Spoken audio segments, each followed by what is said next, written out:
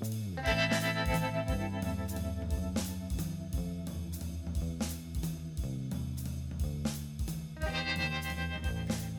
and welcome to the Brutally Honest Books podcast. I'm your host, Sarah Gerard, and I'll be giving you my honest thoughts on the books I read. While the reviews will be short and to the point, they'll include everything you want to know without any spoilers to help you figure out what you should read next. So with that said, let's jump right in. Hello everyone and welcome back to the podcast. Today I'm going to be talking about Emma Donoghue's book, The Wonder.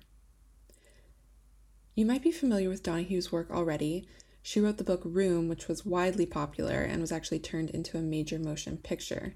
It came out in 2015 and starred Brie Larson, who played the lead and won an Oscar for Best Actress. I actually read Room earlier this year, or I guess it's technically last year now, in 2020, and I was so impressed that I was curious to see how The Wonder would compare. So to give you a little synopsis of the book, it takes place in the Irish Midlands in 1859, where a little 11-year-old girl named Anna O'Donnell is said to have been surviving without food for months. An English nurse, Lib Wright, is called to the small village where this is taking place to observe the girl and declare whether this is a medical anomaly or a miracle of biblical proportions. Although this is a fictional story, Donoghue is such a talented writer that this book almost reads like a true story, which was a quality that her other book, Room, also had. And I think some of the things that add to the realism of these stories is Donoghue's descriptions. She's a really descriptive writer who can paint a picture and give a lot of details with the setting and the characters, while also doing an amazing job at writing the characters' thoughts and inner dialogues. I particularly liked that Donoghue had the protagonist, Lib Wright, ask two questions right near the start of the book. Is Anna faking? And if she is, why?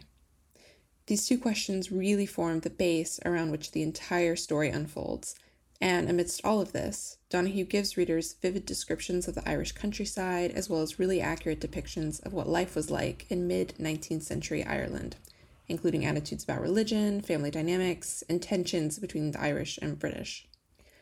I also enjoyed all of the characters that Donoghue employed in this book.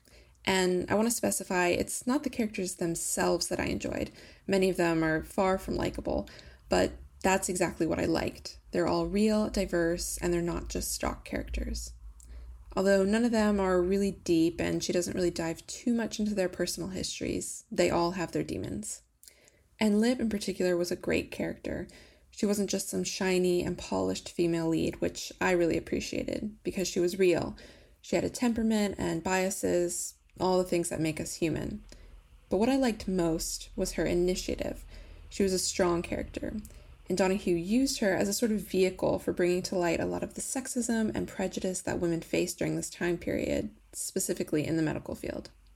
But while all of this was going on, this deep dive into Irish culture, religion, and family, don't forget that this is ultimately a suspenseful and psychological read that's a little bit dark and will keep you on the edge of your seat. You'll definitely be immersed in the story as you work to piece everything together right alongside Lib. But, like I just said, it's a little dark and heavy, so I do want to issue a trigger warning on the topics of eating disorders, specifically anorexia, and religion. And it's for these reasons that I do think this will be a bit of a divisive read. I think it's one of those books that will split people into two camps. Either you'll really enjoy it, or not so much. And I think it has nothing to do with Donoghue's talent as a writer, but based solely on how comfortable people are with being uncomfortable. Because this is not exactly a feel-good book. But that shouldn't put you off, because like her other book, Room, it has a beautiful, redemptive quality to it.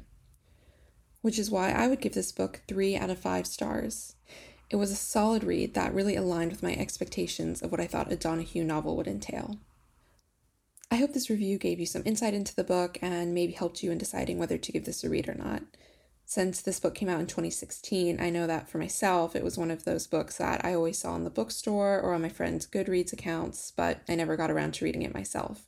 So I'm really glad that I finally got that chance and could give you a little review.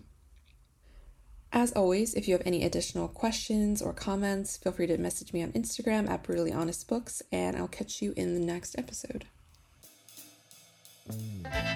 Thank you so much for listening to the Brutally Honest Books podcast. Make sure to subscribe on iTunes, Spotify, or wherever you're listening from. If you like the show, you can rate and review on iTunes, and be sure to follow along on Instagram at Brutally Honest Books.